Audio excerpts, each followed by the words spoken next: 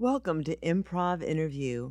I'm Margot Escott. I'm a clinical social worker in Naples, Florida, and an improviser. And in my podcast, I get a chance to talk to some of the greatest improvisers in the world and also therapists who are using improv in their clinical practice. Today is a special guest. We spoke a few years ago. His name is Cam Algie. He's with Second City Toronto, and he's a pioneer in teaching improv for anxiety. Cam is a very funny fellow, and I know you're going to enjoy this episode. Good day, Cam Algie. Good to speak to you. Well, good day to you, Marco. And I'm so excited because this is nearly our 2-year anniversary when I started my podcast. Oh, I thought you meant, is it our 2-year? Was I first? You were almost first. I know. Well, happy anniversary anyway, even though it has nothing to do with me. Well, yeah. I thought we had shared an anniversary and an anniversary. Well, it was kind of an anniversary. You were only the fourth person, so, you know, you're That's fourth pretty in good. line. That's pretty good. That's pretty good. Yeah. So we were. That's a good rank. Pardon? That's a good ranking. That's a good rank. Yeah, but number 4. Number 4. Number 4. Fourth world. Yeah. So you're in Toronto today, and you said they're having a heat wave up there. It's for what are we in? Mid-October? I guess still near the start. For October 9th, it's it apparently feels like 34 out. Tomorrow's going to be another hot day, but so that's rare. I'm wearing shorts in October is rare, I guess. Wow. That's what I'm saying. It's exciting. It's beautiful. It's global warming. It is. I don't know if that's true. I thought you were talking about your legs. It's exciting. It's beautiful. You're talking about your legs. Yeah, wearing shorts. Wearing shorts is exciting and beautiful for the world to, see my legs, get to see my pale, thin legs. All right. I don't need to judge my body. All right. So you're at Second City, Toronto, and you've been there for a while. How long have you been there anyway? I don't know, 4 years? Okay. I legit don't know the answer, but it's around there. Okay. 4 or 5. And before that, I took a class there like 13 years ago. That was the first time I ever stepped foot into Second City. But I've been teaching there 4 or 5. I'll say that. 5. I'll do everything in 5s or 10s. 5s or 10s. Like your legs, you got 5 toes or 10 toes. So, yeah. Depending on. So wait a minute. You're looking at. Okay, I can't really see them. I'd like to. So wait a minute. You started. I'll send a photo. Okay, Instagram it. You started at Second City, Toronto, and then you went down to Chicago. Never went down to Chicago. You never did? Should I have gone? I feel like I missed it. No, because you're perfect the way you are. Aww. In fact, Cam, you didn't miss. Aren't we all? What? I said, well, I guess we all are perfect the way we are right now. Yeah. You didn't miss out on anything. Out. Oot. Oot. Oh, that's the Canadian thing. Oot and boot. You know, I always want to go. Oh, do. Do you? What is it? Rick Moranis and yeah. What is that show called? All right, I should know. This is just a lack of Canadian culture coming through. Because that's Second City TV, Chicago, Toronto. Yeah, SCTV. Yeah. Groundbreaking. Hey, I have a shout out to a mutual friend right now, and that's a man named Nick John, who I think you know. Hi, Nick. Is that how the shout-outs work? Just like we both, Nick, if you're listening, how's it going? Yeah. Well, he'll tell us, I'm sure. And then next time you interview Nick, he will reply to that, and then we'll just go back and forth and have a conversation. Right. In fact, I'm only going to be interviewing you and Nick from now on, every other week. back and forth, and people just listen to our conversation. Well, let's talk about anxiety a little bit. I just was fortunate enough, and you're an inspiration to me, and you've been kind of a mentor too. You give me some great suggestions and advice since I met you 2 years ago. Good. Really. And I know how you got into improv, but maybe you could fill in people who are, not totally cam savvy.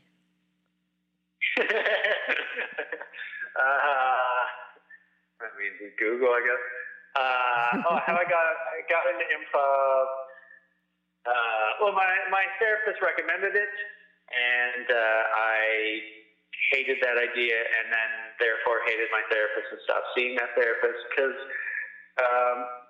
improv sounded like such a scary thing for someone who, like, at the point where I was seeing a therapist, it was because my anxiety it was truly affecting my life and making me want to not live. And so, it felt like, I got to deal with this somehow. And so my therapist, because I joke my way through, or I should say used to, hopefully I'm more vulnerable now. Mm-hmm. I used to joke my way through any vulnerable moments that he tried to have with me. And then I guess last couple times he said, I think you'd enjoy improv at Second City, and my brain interpreted that as, hey, Cameron, I don't understand any of what you're going through. I don't understand that you're in a constant state of fear and dread and terror and hate your life. What you should do is go up on stage and make people laugh on the spot. And I was like, nope, sounds terrible. But then, I guess around 6 months later of me trying to fix myself, hit an emotional rock bottom where I thought, I guess I could contemplate the ending life route, but I was scared to do that, much like scared of everything else. Mm-hmm. And so I was like, well, let's try this improv thing. And so had my wife, Sally, and a friend of mine from work named Tom come to a class with me. I kind of, not forced them, but I strongly requested a support group come with me for my first class. That's great. And then, just was really scared and intimidated. My first class there, but the teacher was great, and started to feel more at ease week by week. It was still like a struggle to get to class. I mean, that's the thing with anxiety. It's like it's all the anticipation and fearing the worst. But what I noticed in class, I had fun, so I kept going to it I had no intention of quitting advertising and making improv my life.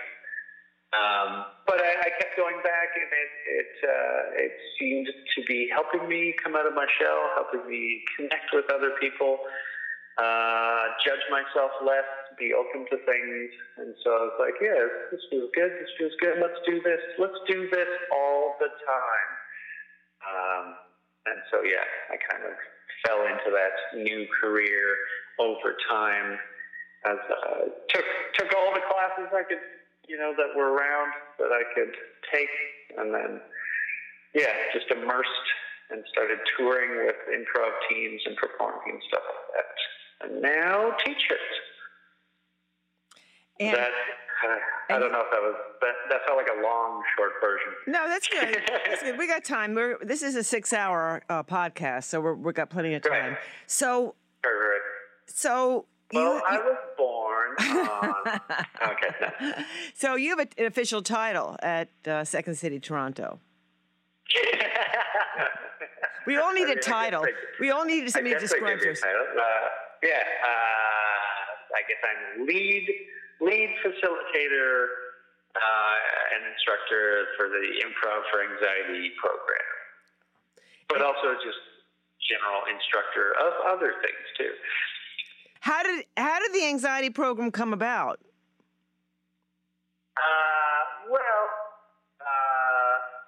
A few like maybe like 5 years or so before this math works out. I had graduated from another school in Toronto called Impatient Theatre. It doesn't exist anymore, but was long form focused. Mm-hmm. For anyone who knows the different styles of improv. So then I started teaching there, level 1. That was the first place I taught. And then I went to, after getting comfortable with the idea of teaching, I went to the artistic director there and said, I said to him, I first got into improv for therapeutic reasons, and it helped me tremendously therapeutically. And I see a kind of a direct link between like be in the moment and judge yourself less and like yes and acceptance and all of this great stuff. I would love to like create a class for people, an improv class for people who could like come and play, who are scared to play. Essentially, I was pitching a class where, hey, anyone who's too scared to come to the class, let's have a class for them. Mm-hmm. So it didn't quite make sense from a marketing standpoint.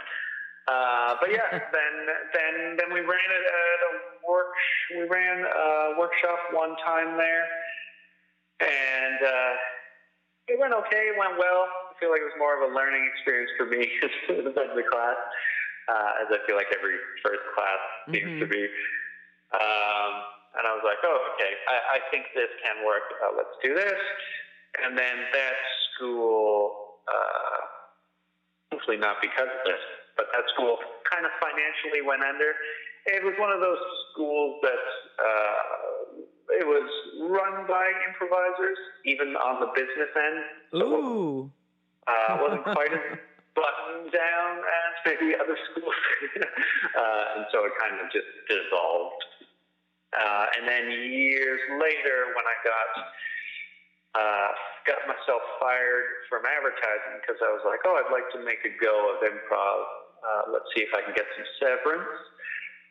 When I got fired from advertising, I thought, by then, Chicago had started running an Improv for Anxiety program. Yeah. And so essentially all I had to do was like, the thing that I want to do now exists. Right. So I just need to go into Second City, Toronto. They knew who I was. They knew I had taught at other schools. They'd seen me perform regularly. I was on a reasonably respected team. And so I went in, and I'd also gone through conservatory at Second City. So I went in and said, hey, I would like to teach this here.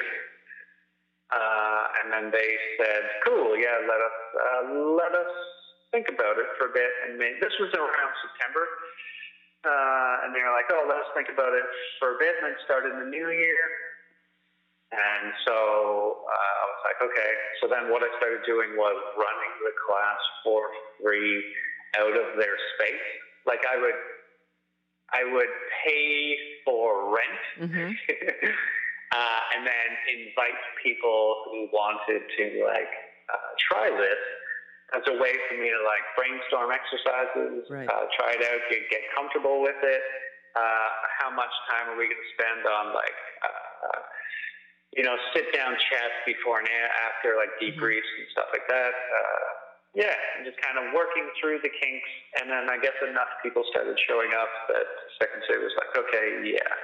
I don't know if this was your intention to prove that it's a viable thing, but it seems like we're good to go. And then started it January of whatever, either 4 or 5 years ago. Let's say five.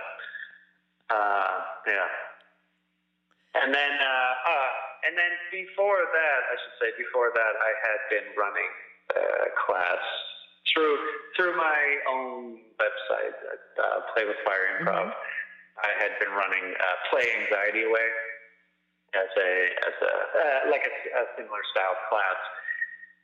without necessarily the run of Second City. Like Second City has like an A, B, C, D, E style system, whereas this was like a one-off.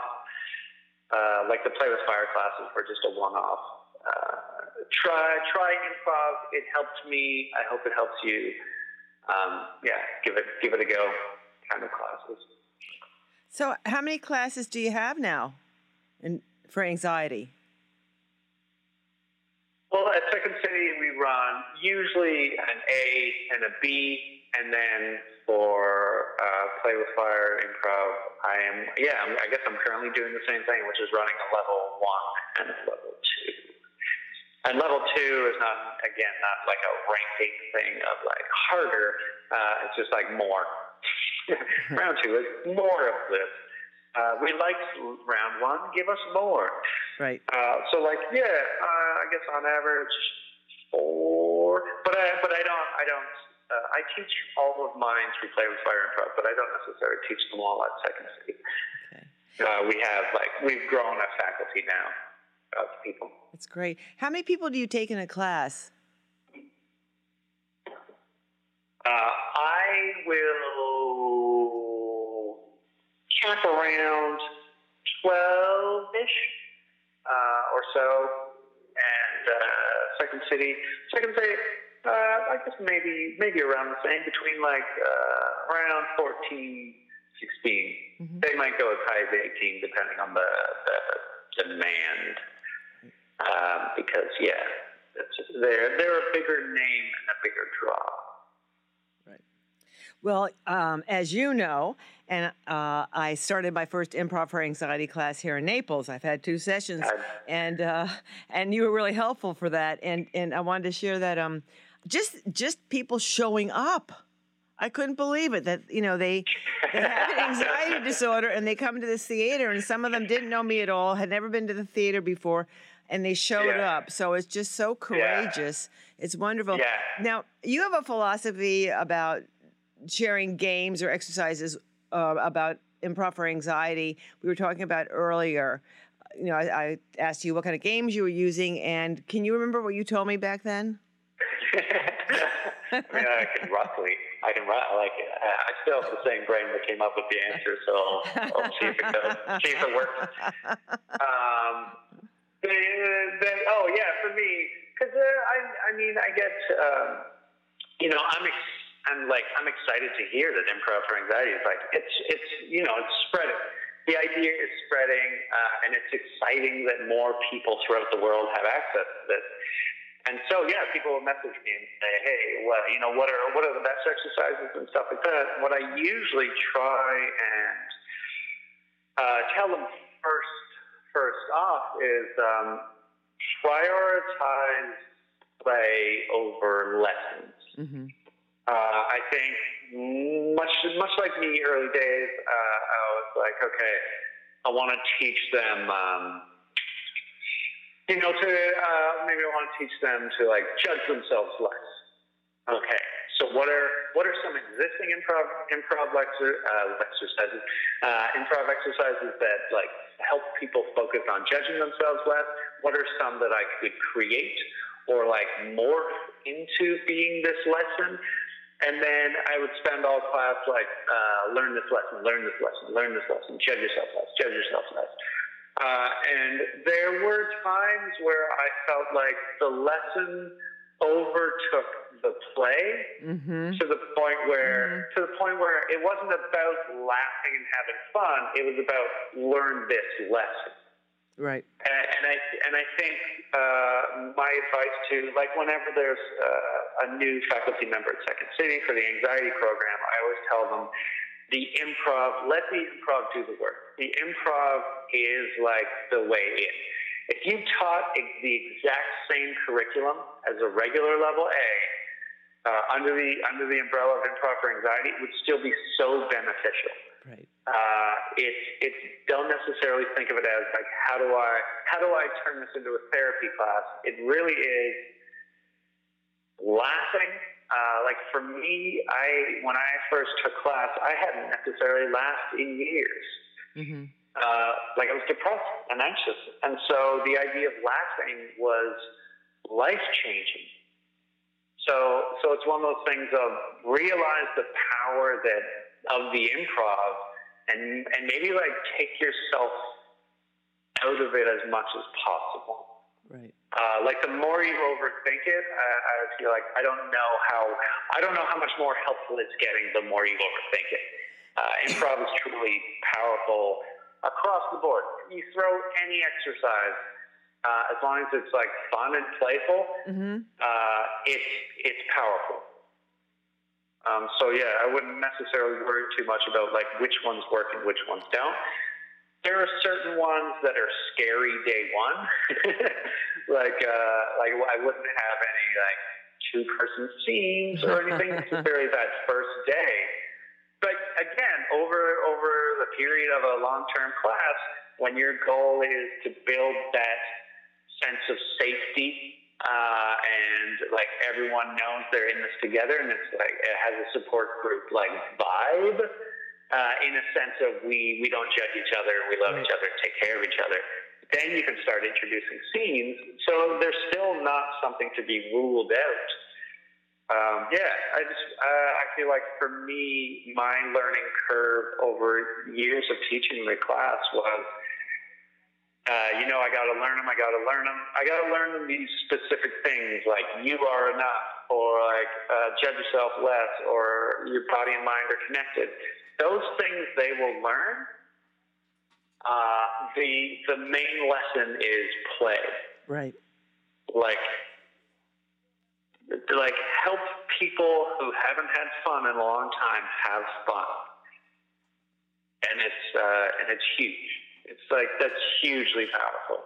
I look back at my time at Second City and taking those classes and realized, I wasn't necessarily learning therapy, but I was getting a chance to release through laughter. I was getting a chance to take a break from thinking I was broken. If anything, it was a break from doing the work, which was nice. Mm-hmm. When you spend your life doing self-help and therapy, and your mission is to fix yourself, that can be like a daunting project and just becomes overwhelming. And sometimes, like I did, I became so obsessed with fixing myself that I would see myself as a problem 100% of the time, and it was just more depressing. Right. The more I worked on myself. And so having this little oasis of play was huge. And so, I would strongly recommend don't turn the play into more work for them. I'm sure anyone who comes to this class is probably already doing some of the work, either through therapy or self-help. And so this is an opportunity to do it without being conscious of it or being like really in your face. It's like help them forget. Help them have a break from seeing themselves as a problem or something that they need to work on fixing, and just have fun and play. And the play is so important because adults lose their ability to play, and so that's really Seems like it. Huh? I said it certainly seems like it, yeah. So one of the first exercises I do is I get people in dyads and they talk about playful experiences before the age of 10 or 11. Yeah. And they see people in an entirely different light. So, yeah. So, it's like getting our inner kids to play again. Right. Exactly. And, George Carlin was asked how old he was. He said, I'm 2, I'm 3, I'm 5, I'm 9, I'm 12. I'm all those ages still. We just forget to tap into it, I think. Well, you're certainly a playful person, Mr. Cam Algie. And I am delighted to be speaking with you today. And I guess we'll have our 4th year anniversary at some point. But I like that. I'd like to really get to Toronto and see the improv scene because I know it's fantastic up there. And yeah, it really has grown just in like. I've only like been part of it, as I said, like 10 to 15 years. It feels like it's grown tremendously. There's shows I can think of three or four venues. No, I can think of like 4 venues off the top of my head that have improv shows every night. Wow. Wow. It's big, thriving community. You know something else I love about you, Cam, is that you like to keep Tell things... me. I am going to tell you now. Is that you keep things simple. You know, I still have some anxiety myself, and I know for me it's about perfectionism. I've gotten much better with it, but I don't know if you can relate to that need to be perfect. Yeah, I feel like there's a strong link between like anxiety and perfectionism, in that because it's very hard. Like it's very hard to be perfect. It's very hard to hold yourself to like that bar that is out of reach all the time, and constantly striving towards the perfect bar is very overwhelming and stressful and anxiety inducing. I honestly can't remember where when I stopped doing that, because I relate to that I relate to perfectionism very strongly in a past sense, that I had such high demands of myself, like be the best or like second best is shit kind of thing. Like like in a like black or white thinking, it's all or nothing. And so I thought, okay, I have to be the best or I'm garbage. Whereas now I'm just very comfortable being garbage, or just like very comfortable being like I don't need to win anymore. Right. Even like to give an example of that, I used to play like street hockey, and I would play in net. And because I was so like high-strung wired, my flinching, my nervousness had like just high-paced movements, and so if the ball was coming, my hand would just like flip up to catch the ball. And then I played a couple of years ago. People invited me back to play, and so I played in net, and I really couldn't care if the ball went in the net or if we lost. Like it was just this, like I was just suddenly a different person where my movements were much slower. I didn't need to win. I was like, oh man, I am no longer helpful in this setting, but I'm certainly enjoying life a lot more. And I was just kind of laughing. I kind of laughing at how different a player I was. But yeah, it certainly carried over in life too, which was like, oh, I don't need. It's very freeing to not need to be better than you are right now. And it took me years of wanting to be better and striving to be better and putting in the work to be better before I just felt like, you know what, I'm good enough. And then something just kind of changed where I was like, every day I wake up, I'm like, yeah, this is good enough. I don't need to put in the work, kind of thing. Yeah. That reminds me of using mindfulness, which I do in all of my classes, and use mindfulness philosophy and mindfulness meditation. Are you into mindfulness? Are you doing meditation at all for yourself, Cam? Yeah. I do. I sometimes try and wean myself off it. This is probably me overthinking meditation. But I find if I meditate before bed, I sleep much better, deeper. I feel more well-rested. And then there are some nights where I go to bed and I'm like, well, I don't want to rely on meditation. I don't want this to be like some addiction where I need meditation in order to have a good night's sleep. And then I overthink it. But yeah, I'd say for the most part, I try and do it at least once a day. It is, I find it, still to this day, tremendously helpful. Like I no longer would label myself an anxious person or think of myself that way. Like I guess I'm recovered. or however Wonderful, you wonderful. But I would say I still like feel that meditation is important and helpful, even to my new, more relaxed mind. I still enjoy meditating. Yeah. That's wonderful. And I think once I've been teaching as long as you have and get interviewed 7 times a week by, journalists, etc., then that little bit, because for me, the mindfulness helps me so much to remember to be here now. And because if I'm feeling anxious, it's about the future. And if I'm feeling sad, it's about the past. And who wants to go there? So, again, I am really delighted to get to chat with you again, Cam. This has been wonderful. And I love the work that you're doing, that we're all doing. Improvising is like all over the world now, and the Improv for Anxiety. And it's not therapy, but it is therapeutic. But there are people that are doing research to kind of show that it could be like psychodrama or music therapy in terms of in my profession as a clinician. So yeah, for sure.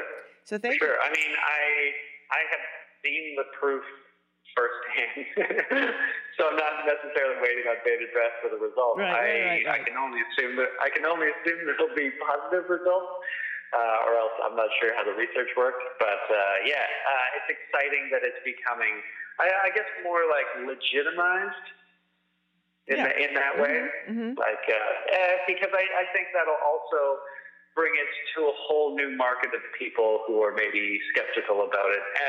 And again, certainly, like, I didn't want to take the class. I felt like I had to. Like, I'd reached a point in my life where I was desperate to try anything. Whereas, maybe if I'd known that, there's scientific results behind it, I would have been more willing to try it earlier. I think it's great. I think it's great that it's spreading and word's getting out about it. And I love that you're teaching it. Thank you. I'm excited for you in your class. Thank you. All right. Well, I will see you sometime in Canada. And you're going to come visit, right? Oh, Canada. I wish I could sing the song, but I can't really sing it. But I'll say, oh, Cameron, what a delight to be with you today. That's roughly how it's sung. Yeah. And I just want to say I love you and thank you for being a guest. And we'll talk again soon. Great. I like that. Thanks, Margo. Thank you. Bye-bye. Bye.